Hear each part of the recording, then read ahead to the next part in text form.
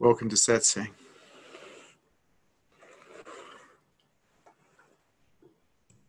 Could you please talk about jealousy?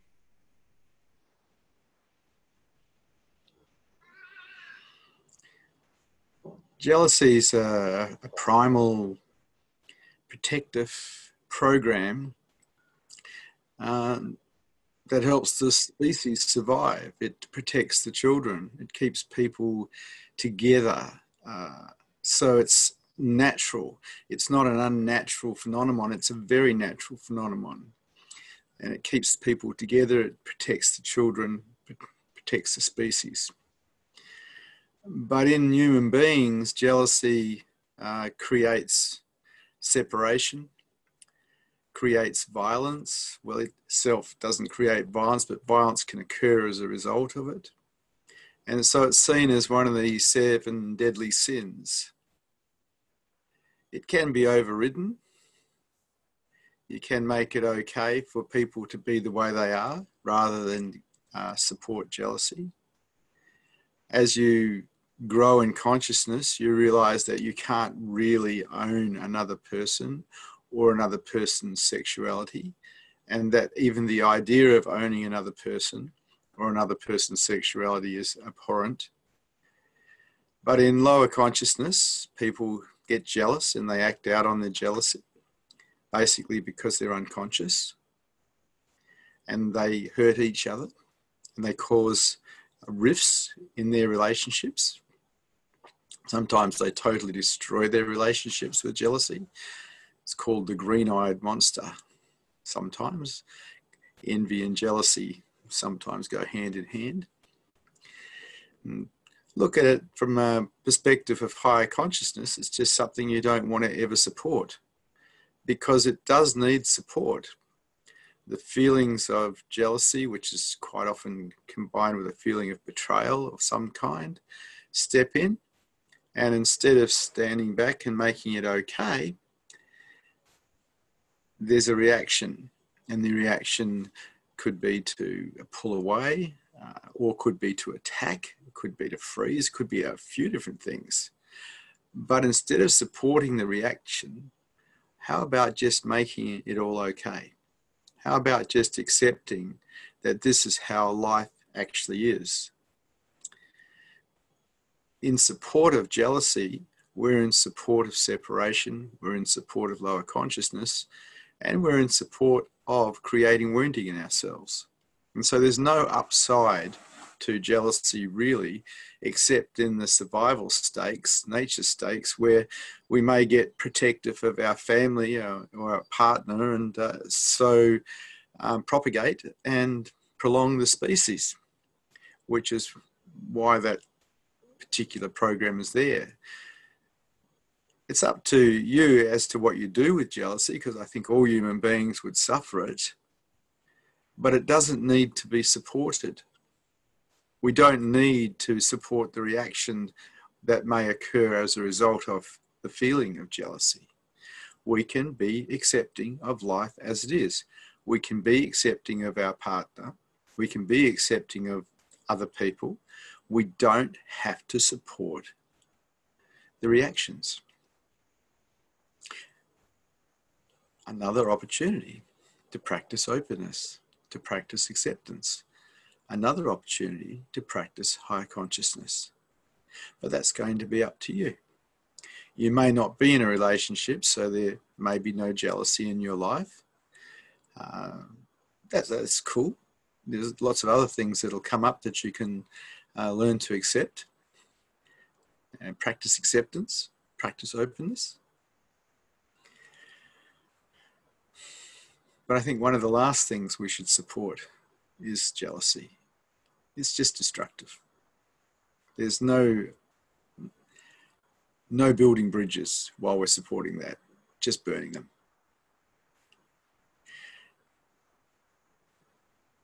Someone has a look at your partner and they have an admiration for them, well, that's okay. It's probably why you got interested in them. It's okay. The moment we decide to make everything okay, to be in acceptance of life as it is, is the moment we start becoming free. Up to you. Any questions? Any statements? Any challenges to this teaching today? We have a question. Is jealousy a choice? No. Jealousy arises, it's a primal program, like fear. It just arises very suddenly, but we do have a choice as to whether we react or not. So we don't have a choice at that jealousy comes, but we definitely have a choice whether we react or not. And that's going to be up to you, because that reaction will then need your support or not. And you can either support it or not. That way you do have choice.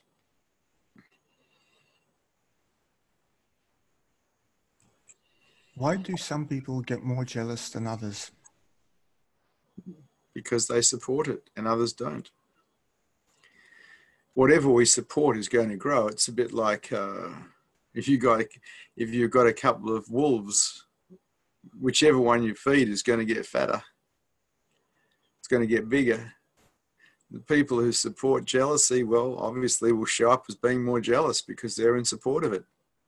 Those who don't support it will show up as less jealous. The other side of it, of course, is we may be looking at someone and we think, oh, they should be jealous because their partner's doing this, this, and this. But how do we know what's going on in their minds? Maybe they just don't care. Maybe it's nothing to do with jealousy. Maybe it's to do with they just don't care. But we love to project onto everything that we know what's happening when we really don't.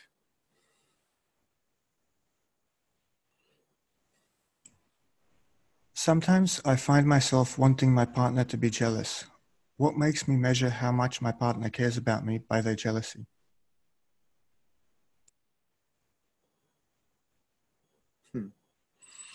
Makes you feel cared for if your partner's jealous. Wow, that's pretty primitive.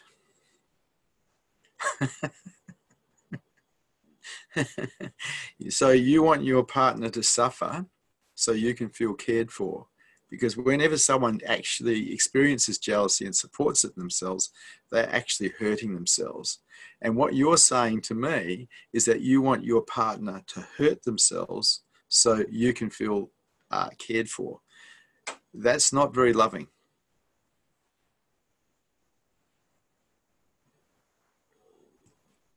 Is there a relationship between jealousy and love? None. Jealousy is of the mind, primal program to protect the relationship, protect the species. Love is not of the mind, it's real. Love is the most beautiful thing, it's real. And it's here. It's just that quite often not perceived by people because they're too closed. I imagine someone who's jealous would be very closed, particularly if they're supporting that jealousy. So they probably wouldn't be perceiving a great deal of love at that time.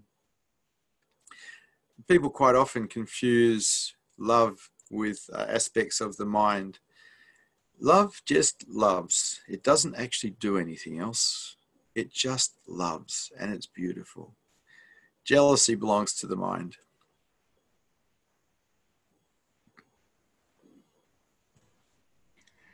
Is jealousy a sign that I'm lacking self-confidence? No, it's a sign that you're supporting it.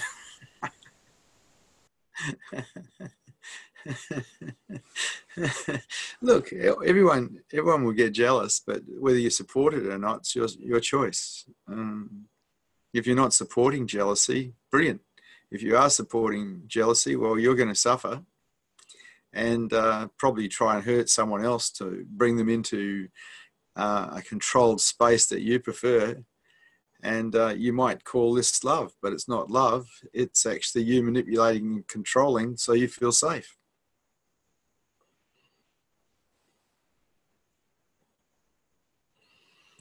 Jealousy feels very overwhelming sometimes. Do you have any tips for how to deal with it in the moment? Don't support it. See, the question's asked in a way that the person who's asked the question sounds like they're helpless. You're not helpless. You're the one that's created the jealousy, and you're the one that can actually support it or not support it. Coming across as helpless is ridiculous. You've made yourself a victim of your own jealousy. You're the one that's going to support it, nobody else. It's up to you. Presenting yourself as helpless is silly. It's not real.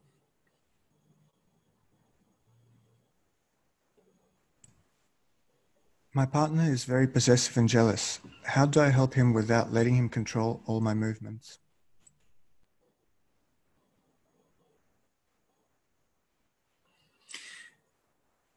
My experience with other people's jealousy is that I actually feel a lot of empathy for them, because if someone gets jealous, I know that they're actually caught and they're suffering. And so I have a lot of empathy for people who actually experience jealousy, and I try to be very kind to them.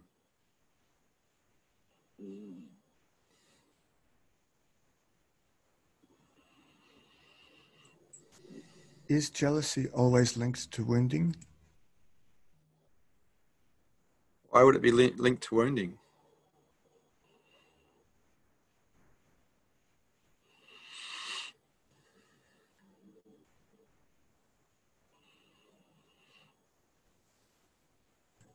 Do you think I can desensitize myself to being betrayed by letting it happen again and again until nothing moves in me?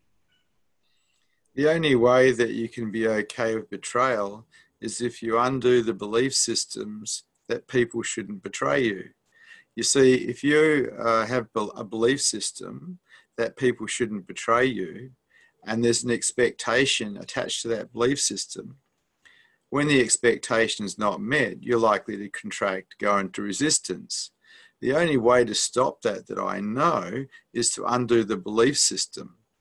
And so I recall 30, 40 years ago, I started undoing that particular belief system. I found that the truth is people do betray. It's human nature to betray.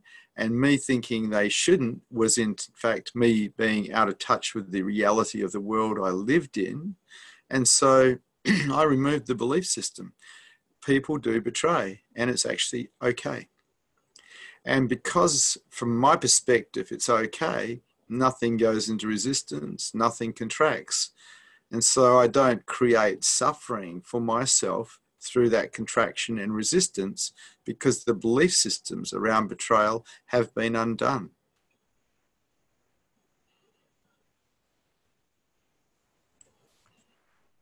I get very disappointed in myself after I have been jealous.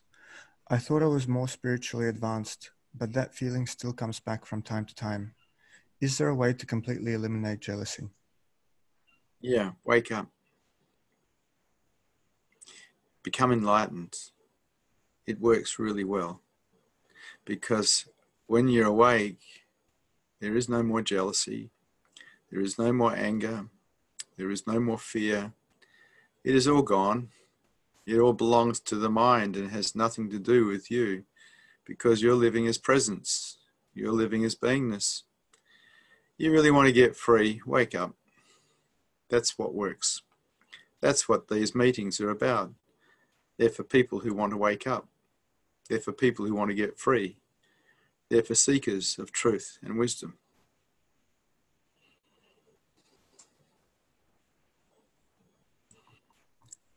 I find myself feeling jealous of my friends' spiritual experiences or awakenings.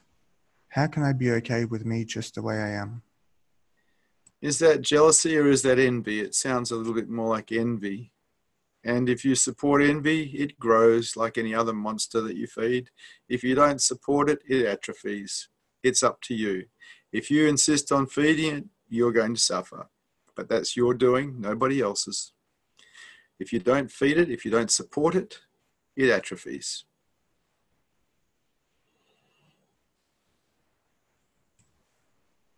The next question is, when my husband stays longer at work or goes out with his friends, I find myself sometimes feeling jealous and wishing I had more time with him. How can I be okay with being on my own?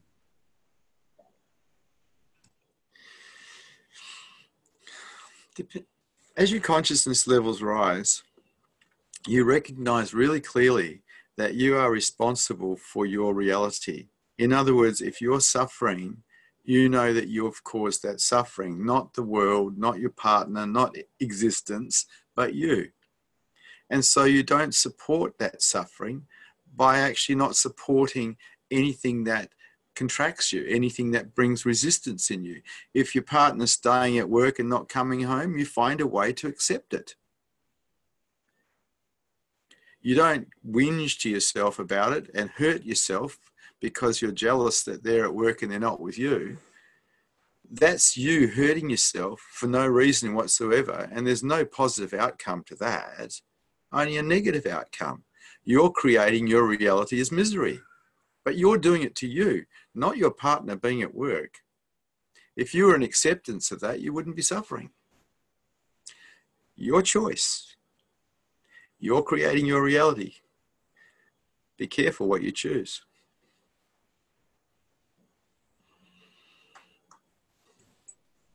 Do I have to overcome all jealousy in me before I can get enlightened? How about just practicing acceptance until you've mastered the mind and it can surrender? You see, a mind that can surrender, which is basically non-doing, will support enlightenment. A mind that is constantly resisting life isn't going to support enlightenment, isn't even going to support higher consciousness. It's actually going to support lower consciousness. Stop resisting. Stop supporting resistance. And people say, well, I haven't got a choice. Of course you've got a choice. We are not helpless in this situation. We can support openness, we can support acceptance, or we can support resistance and closure and defendedness. Our choice. Choose wisely.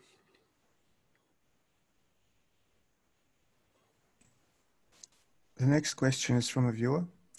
When you speak about not supporting jealousy, are you saying to ignore it? And if so, how to do this when it is so painful? Be okay with pain. Life is painful for all human beings. And our relationship to pain is going to dictate how we live in a lot of ways. If we can't be okay with pain, we're going to be constantly avoiding it.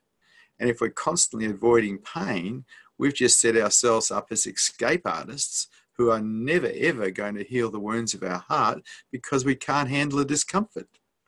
Life is painful from time to time. And if we can make it okay, we can heal the wounds of our heart and we can get through anything. But if all we do is use the myriad of escape methodologies that we've probably developed over a lifetime, that's what we'll die as, a master escape artist. You want to get free, you got to stop running. You got to start being tenderly okay with whatever appears. This is acceptance. This is the key to learning surrender. This is the key to higher consciousness. The practice of acceptance.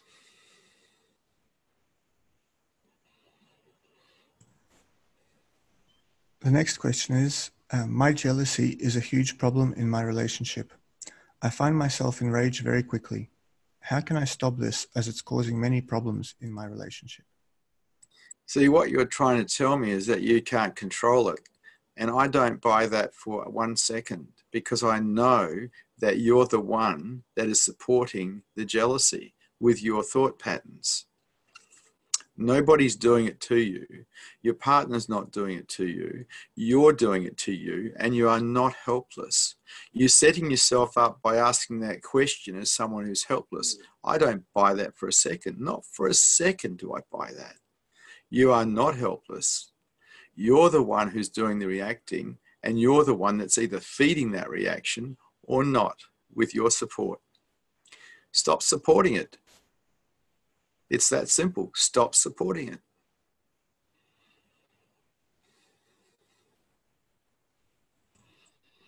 How can I transform negative emotions like anger or jealousy into something that's not so destructive? Could you slow down and read that again? You read it too fast for me. How can I transform negative emotions like anger or jealousy into something that's not so destructive? See, it comes back to the same answer I've been giving to a lot of the questions. You're responsible for supporting anger. You're responsible for supporting jealousy. Usually both of them have blame involved. Well, you're the one supplying the blame. You're the one supplying the story. You're in charge of that story. What's happening is happening, but you're the one creating the story about it and supporting it. You have complete control if you want complete control, or you can be helpless and be a victim. Whatever we support grows. So if we support anger with blame, it grows. We support jealousy with blame, it also grows. But that's because of our support, not because we're out of control, but because we're supporting something. Stop supporting it.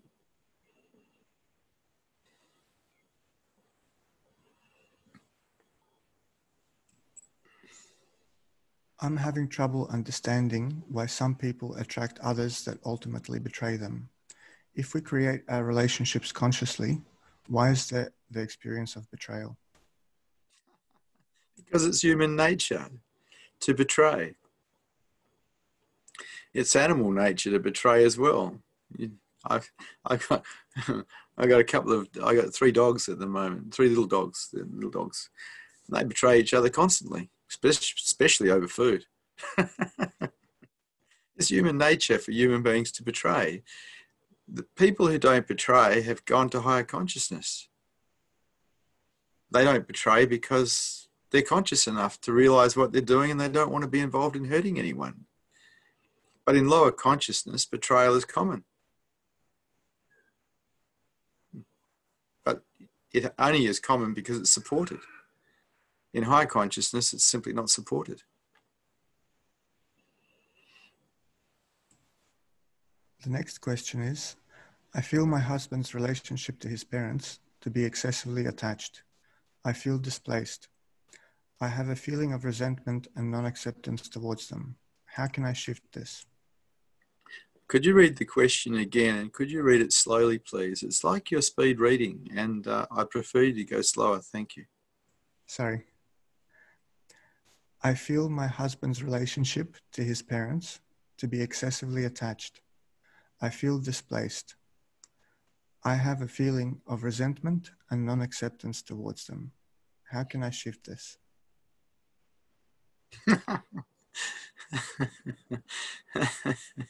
Oh dear. So it sounds like there's a little bit of envy or jealousy of the parents and the relationship that your partner has with them. What about including them in your life instead of rejecting them? What about welcoming them instead of rejecting them? What about you actually joining him instead of you insisting on him joining you in abandoning his relationship with his parents? It's so funny. People think that's love. You know, love's inclusive. It includes everyone and everything. Love just loves. It's very beautiful. But the mind wants to create separation, wants to protect itself, wants to keep itself separate, wants to guard its own little patch. And in so doing so, quite often we'll call that love. But that's nothing to do with love. Not a thing to do with love, because love just loves. This idea of owning someone else's time, owning their sexuality, owning who they talk to, wow, that's out there. That's not love. That's manipulation and control to make yourself feel safe. And love doesn't operate like that. Love just loves. Why don't you try loving? That would require that you open up, take down your defenses, and start with acceptance of how your husband is with his parents.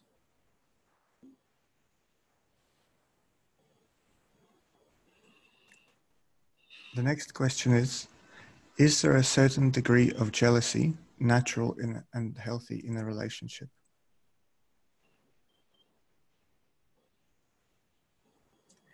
I see jealousy as natural. I don't see it as healthy. I see it as a destructive force that can either be supported or not supported. But I don't see it as healthy. I feel that people who support jealousy in their lives, generally speaking, burn bridges rather than build them. If we're talking higher consciousness, this would definitely be one of the obstacles in the way of higher consciousness. The support of jealousy is a support of an obstacle that is in the way of higher consciousness. And you're the one that will either support it or not support it. It is up to you. So if you actually are supporting jealousy, you're supporting yourself in lower consciousness.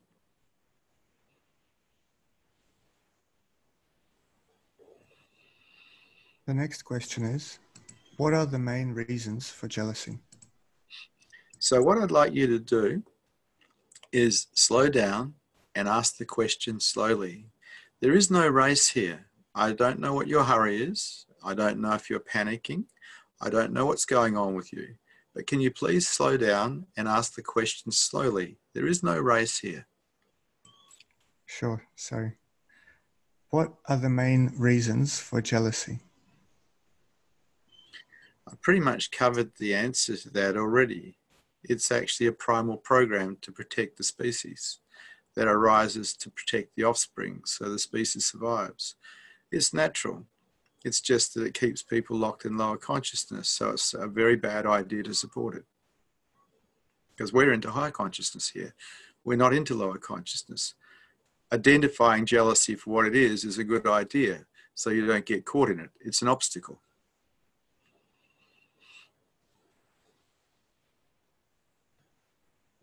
The next question is from a viewer who says, "Hi Vishrant, I'm so sorry. I don't understand the difference between envy and jealousy. Are you able to explain the difference again?" I don't understand the difference very well either. I just know that I won't support any of it.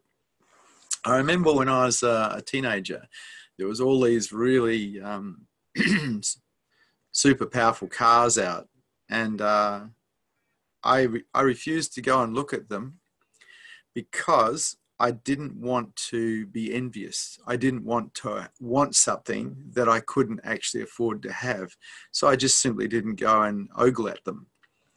And I was already looking at envy at a young age, probably about 18 or 17, realizing that envy just makes you feel dissatisfied. And so I wouldn't put myself into a position where I'd feel envious. I just refused to look at things that I couldn't afford to buy at that stage, because that was my maturity level at that stage. And jealousy was one of those things that I came across pretty quickly when I was a teenager. And I saw the destructiveness of it. And I pondered it at great length, recognizing that it was one of those things in my life that I never, ever, ever wanted to support, because it was just too dangerous to support. It is just too destructive. So jealousy was, for me, was when my partner decided to like someone else. Envy was when I wanted something I couldn't have and someone else had it, like a powerful motor car. But describing the difference between jealousy and envy, really, that's not my job. My job is to say, don't get caught in either of them. Do not support jealousy. Do not support envy, unless, of course, you want to hurt yourself. And then it's your prerogative to do so. But if you're interested in higher consciousness, you've got to look at both jealousy and envy as obstacles in the way of higher consciousness.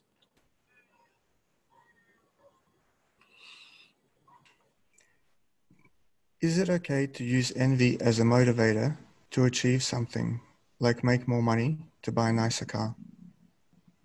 No.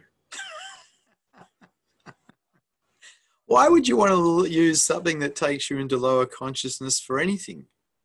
It's like, if you're into higher consciousness, you don't use motivators that take you into lower consciousness to succeed. That's crazy. If you're into higher consciousness, you do everything towards higher consciousness. unless you want to stay in lower consciousness. But if you have a good look around, if you open your eyes and watch, lower consciousness is really where people suffer. They just run true to unconscious default patterns that create suffering in themselves. The beauty of going for higher consciousness is you can get out of that. You can change the way you are. You can live a different life, be a different person, not suffer anywhere near as much. And if you go for super consciousness, end suffering. Find freedom as living as presence instead of living as an I. That's the quest of the seeker, to know self as presence, to know self as pure awareness, aware of itself.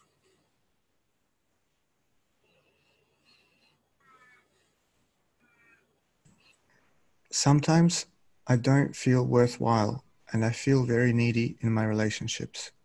How can I stop feeling like this?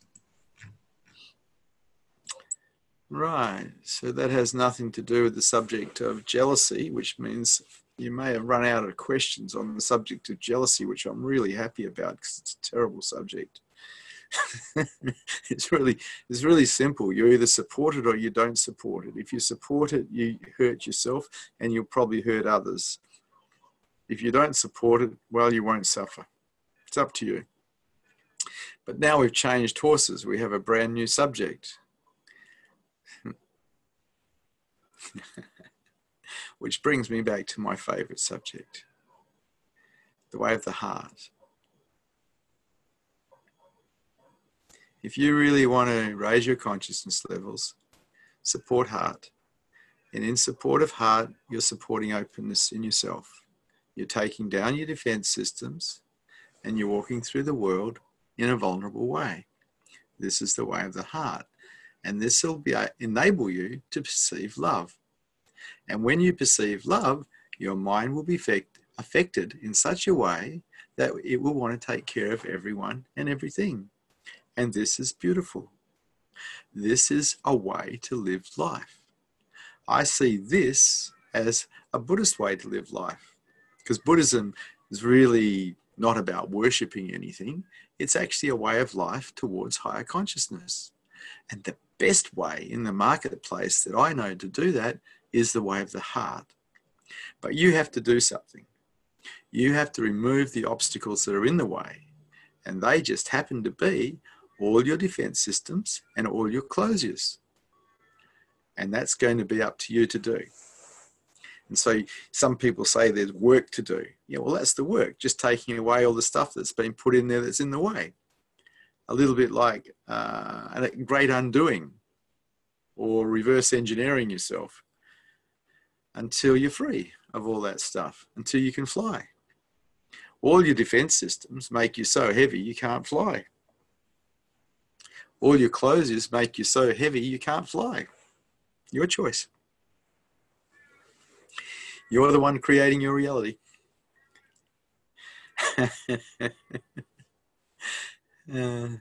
So sometimes I don't feel worthwhile and I feel needy in my relationships. How do I stop feeling like this?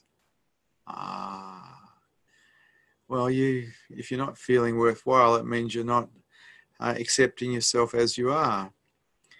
When you're in acceptance of yourself as you are, you feel worthwhile.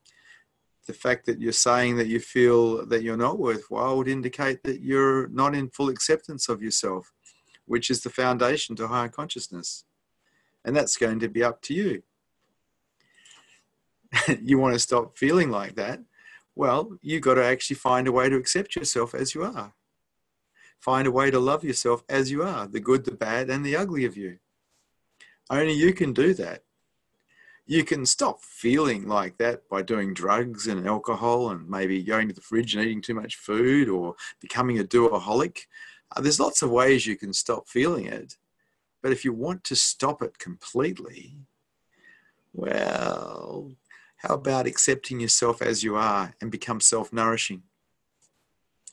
That's the healthy way to go about it. It's also the road to high consciousness.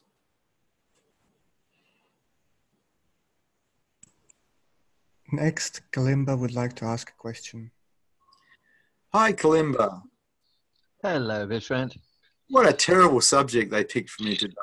That's what I thought. And when you were going to change the subject, I thought, oh, thank goodness for that. Really, really.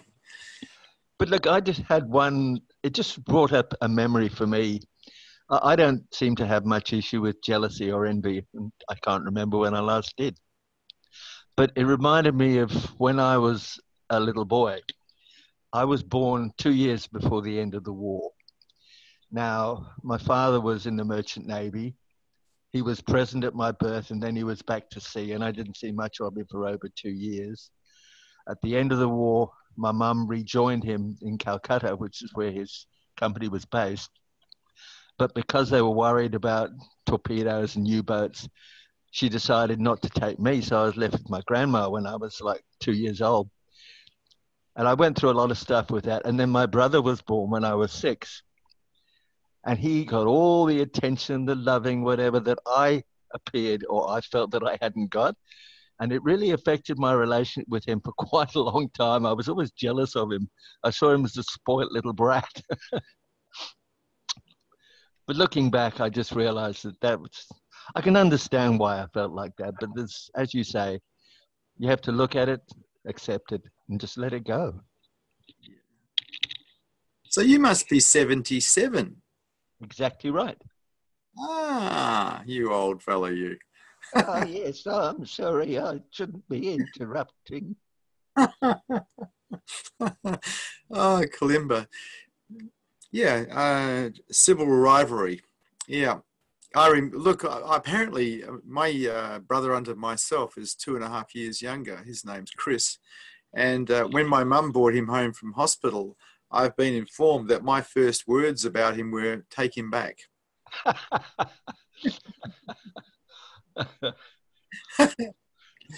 Mm.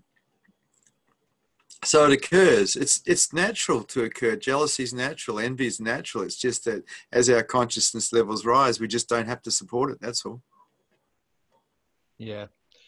I think it was a difficult time back then, and I had abandonment issues for quite a long time. But eventually, I think it was with Lena Christina Tulsa. I was doing a workshop and came to face all the abandonment issues, allowed them, felt the pain of them, and then was able to let them go. Uh-huh. Yeah, some of the encounter groups are really good. You get to encounter yourself and set yourself free. I think we're very lucky. There's been some lovely people around. Like, do you know Nakunu Larson? Yeah, I met Nakunu 20 odd years ago. I think 21 years ago now. He came to my house. Oh, it's funny. When you mentioned somebody from, was it Norway or Denmark? I wonder if that's Nakunu. No, I was talking about someone, one of Osho's people has set up himself in Norway and holds satsang there. I can't at this moment remember his name. Right. Mm. I've never met him. It's not somebody I know, but I do know Nakunu.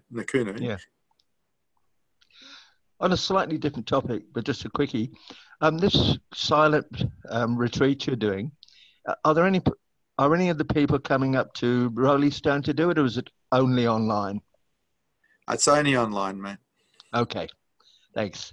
Since the coronavirus, everything's changed, and most of what we're doing now is online. And I do hold private meetings, but they're for people that have been with me for a long time. I would probably include you in that group because I've known you forever. So if you wanted to contact me privately and have a chat about it, I'll have a chat to you about it. All right, mate. Thanks a lot. Okay. Next, Emma would like to ask a question. Hello, Emma. Good morning. How are you? I'm lovely, thanks, Emma. It's just a default answer, a default question. Well, I actually look because people say, "How are you?" and I have to look, and I just can't find it here. There's an absence. Yeah. So I go, well, there's a feeling here, and the feeling is lovely, so I'll say I'm lovely. Yep. It's pretty much what I want to know. What's alive in you? Yeah, well, the I dropped a long time ago, 20 years ago. It just dropped. The story of Vishrant just dropped. So there's presence here, but there's nobody really thinking here, and there's no sense of someone being here. People think that they're here all the time as an I, but the truth is a lot of the time you're not there as an I. You're just there, you know. Mm. But someone who's awake, they actually have awareness on awareness, so they're actually living as presence. And so the Buddha is not a human being. The Buddha is the presence, awareness, aware of itself. A lovely way of looking at it. So the Buddha is the same in any human that has awakening occur, ongoing awakening, is the same. It's the same presence, because we're all one. There's no two different types of presence. It's always the same presence. So I wanted to ask you to talk on the Game of Zero a little bit more. The Game of Zero. I started playing the Game of Zero in the 80s. That's a long time ago. That's before you were born. Yes, indeed. The Game of Zero worked really simply. If I'm really, really, really relaxed and really calm, and my mind is really calm, I considered that zero, right? Yep. And any time I went above zero, I was interested in getting back to zero. So say someone would upset me and I'd go above zero and go into some sort of tension or closure. The Game of Zero dictated that I get back to zero as quick as possible. Now, to do that, I had to usually undo belief systems that were supporting the contraction, supporting the resistance. But the Game of Zero became more important to me than whatever else I was involved in. And nobody knew. No one knew I was playing the Game of Zero, which is a spiritual practice because it's the practice of openness. And I played the Game of Zero for 20 years, I think. And it allowed me to develop a mind that stayed equanimous, level. Because anything that took me above zero was removed. Whatever belief systems were involved, they were removed. They were undone. It's a cool game, and it's a spiritual game, and nobody needs to know you're practicing it. I see you've disappeared, Emma. You've gone into the ether. Wow, that was a pretty powerful talk. Just made her disappear completely.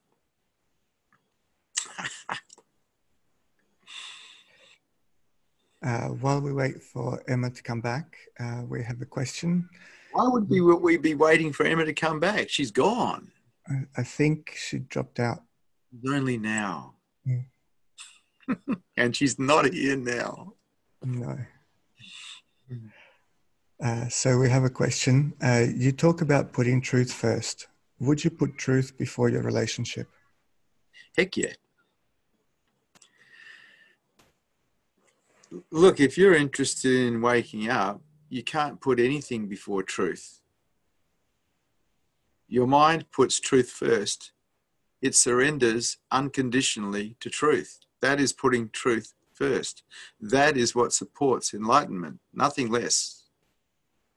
If you put anything before truth, you get to live as that. And the complications around that. Someone who's awake has put truth first. They've surrendered, unconditionally surrendered.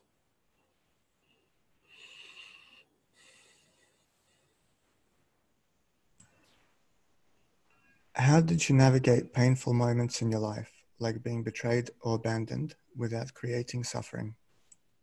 Depends on what age you're talking at, different ages. As I grew through my teenage years, my consciousness levels rose, and through my 20s they rose more, and then through my 30s they rose more. And so at different levels of my life,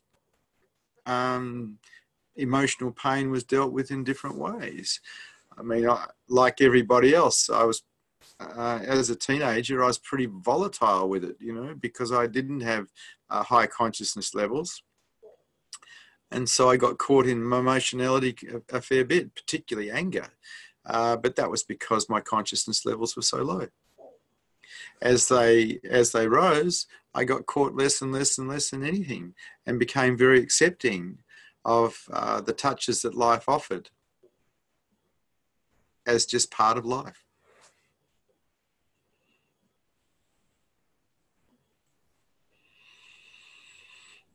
I've heard you talk about developing a good relationship with pain.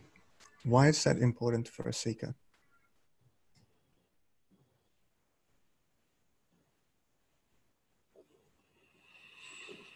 Because life is painful, and if you don't have a reasonably good relationship with it, you're going to spend your life escaping. Whether that's through drugs, legal or otherwise, or alcohol, or becoming a food addict, or a gambler, or a workaholic, a doaholic. There's so many ways that we can avoid the pains of life, or we can learn to accept and be okay with. As a matter of fact, to be tentatively okay with. And then the addictions don't matter anymore because they don't drive us anymore. The addictions are only there because we have a sense of pain, quite often created by a sense of separation. But as you become more and more whole in yourself, more accepting of yourself, more self-nourishing, there's less reason to run away from what's inside of you. You develop a relationship with pain that is one of okayness instead of one of let's get out of here. But you've got to remember that our primal programming is to avoid discomfort and chase pleasure. That's our primal programming, which is a survival mechanism. And so someone who's actually healed the wounds of their heart has actually gone against the survival mechanism because they've been okay with pain. They've allowed themselves to feel it. And in feeling our wounding, we heal it. As long as we're escaping from it or trying to, we're just keeping it intact. We're just keeping the pain body intact. So it comes back to ultimately doing nothing. In other words, stop escaping, because all escaping is doing. And then everything leaves. Then you get healed.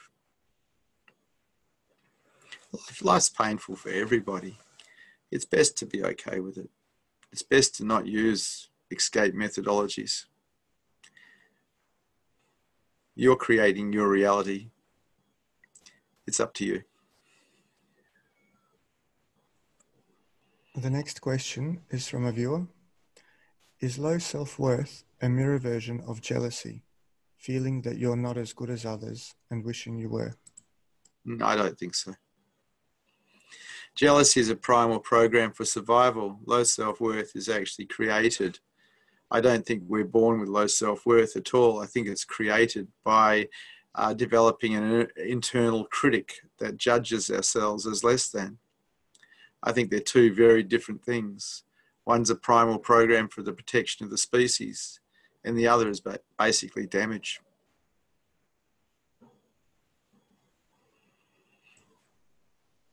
The next question is, I'm trying to perform small acts of kindness each day, but I notice sometimes I get upset when they're not reciprocated, especially by those that are closest to me. What do I do when I notice I'm keeping score?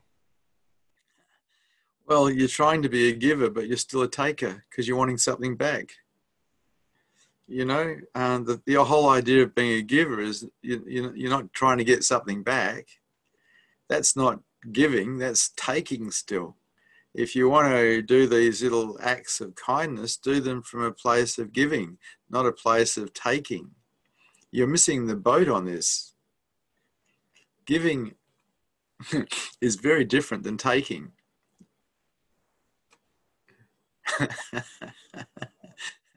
Maybe you should have a look at how your mind's operating. Develop a silent witness so you can see it clearly. Are you giving or are you taking? You see, if we're truly giving, we're not wanting anything back.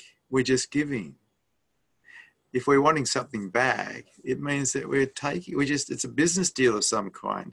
You know, I give you this, I want something back. Not really giving, is it? Next, Arun would like to ask a question. Arun. Hello, Vish.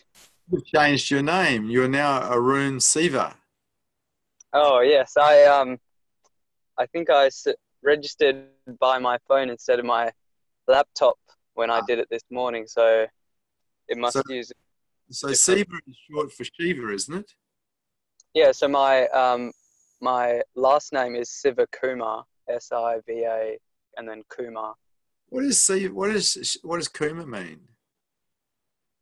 I actually don't know, but you were right in the instance of saying Siva was another way of saying Shiva. Yeah. Well, that's an energy form that's really like. Yeah. Supposedly Shiva has multiple different persona is not the word, I guess, forms, and one of them, there's Shiva the dancer, there's Shiva the destroyer, there's Shiva which represents the dimension of nothingness, and a few Shiva different things. the destroyer of illusion. Yes. That's my favorite one. And everything you think is an illusion. Yeah. Maya. Oh, yeah.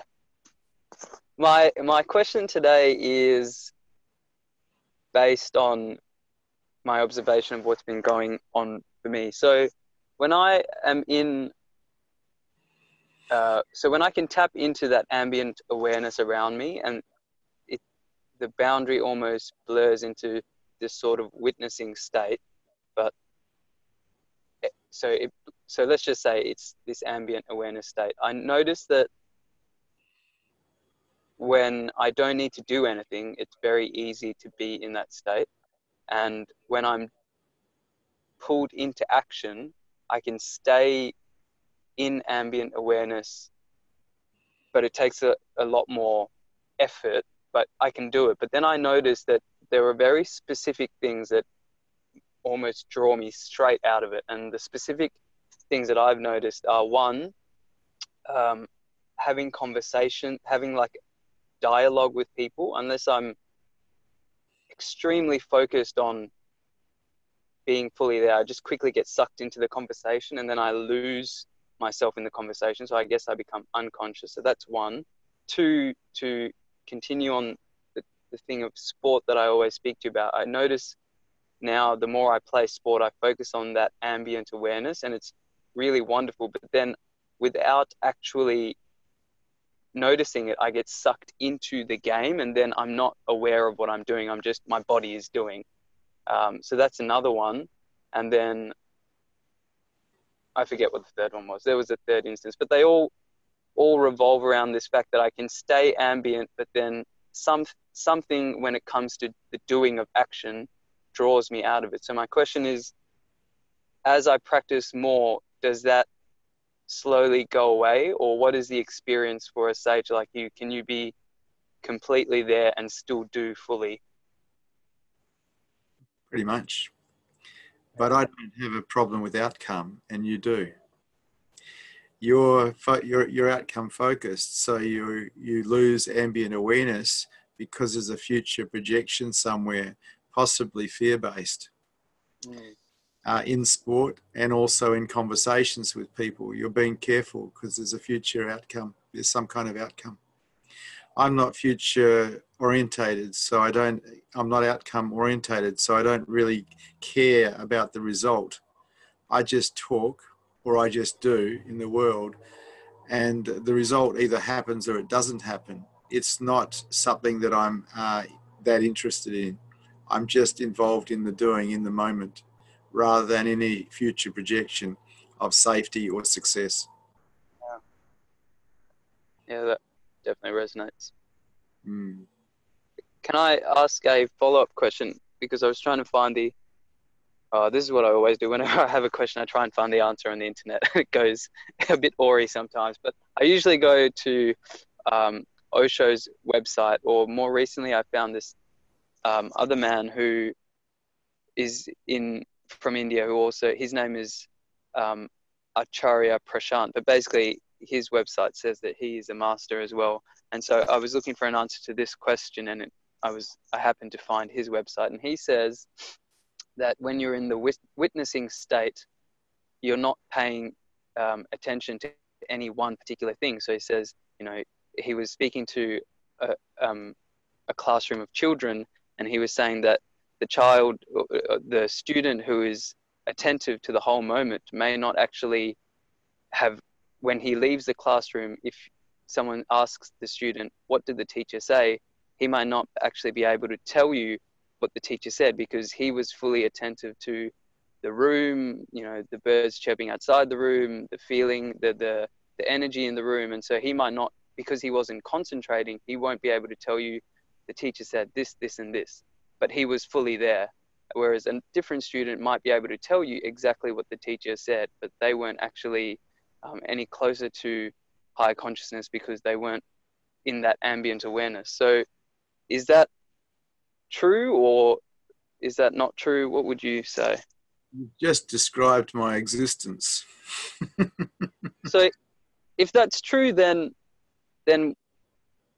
if I'm truly present to the moment and I'm talking to someone, then wouldn't I not even be hearing what they're saying or processing what they're saying?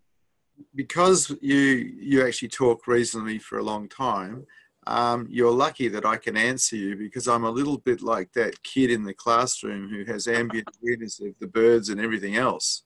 Because my mind is so relaxed, it doesn't concentrate, it doesn't focus. It is ambiently aware. There is just a witness witnessing everything. And this is the pathway to higher consciousness. And because of that, I do miss things. There's no doubt that my acumen in the business world is not as good as it used to be because I'm not focused like I used to be. I am ambient, and it's very beautiful to be ambient because it's very relaxed. But it's only in relaxation that we raise our consciousness levels. We do not raise our consciousness levels in tension. And so when I applied for sannyas with Osho Rajneesh, I think it was 1982 or something like that, I wrote to Rajneesh Osho and said, look, I've got this business acumen. I could come to your ranch. I could help you run the show. And I was so arrogant. And I got this name back, Vishrant, which means relax. It was a little hit. And I recognized it as a sadhana, in other words, a lesson or a teaching, that what I needed to do to raise my consciousness levels was learn how to be restful or relaxed, because it can mean restful as well. And I had a prefix, it was prem, which means love. And so my aim as a sannyasin was to find restful love in myself. And for all those going for higher consciousness, it's the same deal. Finding our mind to be restful in love is the way to higher consciousness.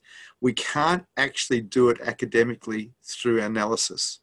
We can only do it through relaxation and surrender. And with love, we can surrender in love. Yeah. Oh dear. Because I know that you're quite academic, and there's nothing wrong with that, but really it'll only take you so far.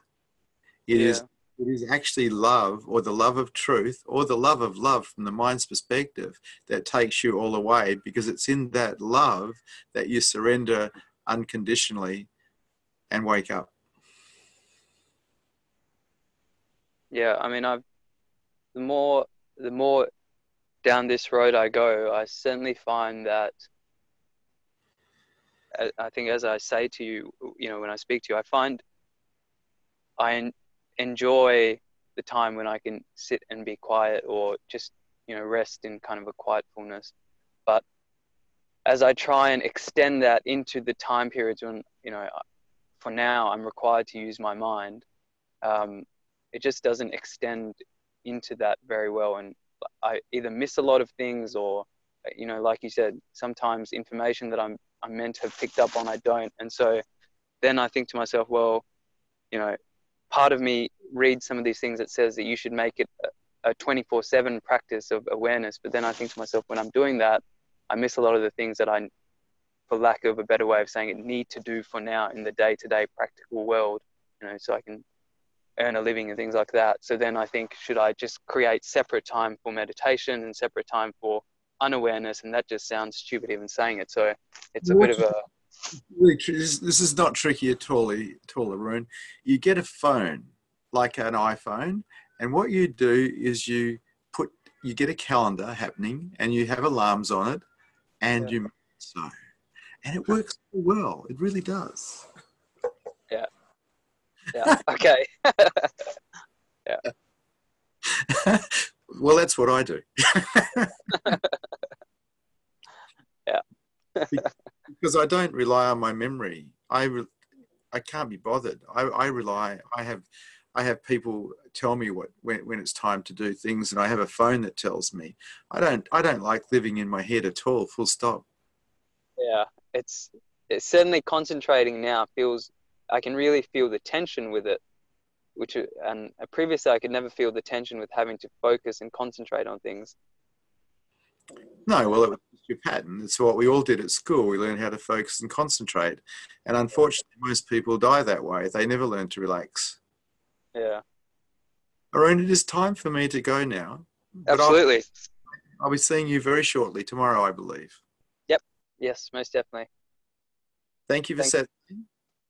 Good to see you brave hearts here today.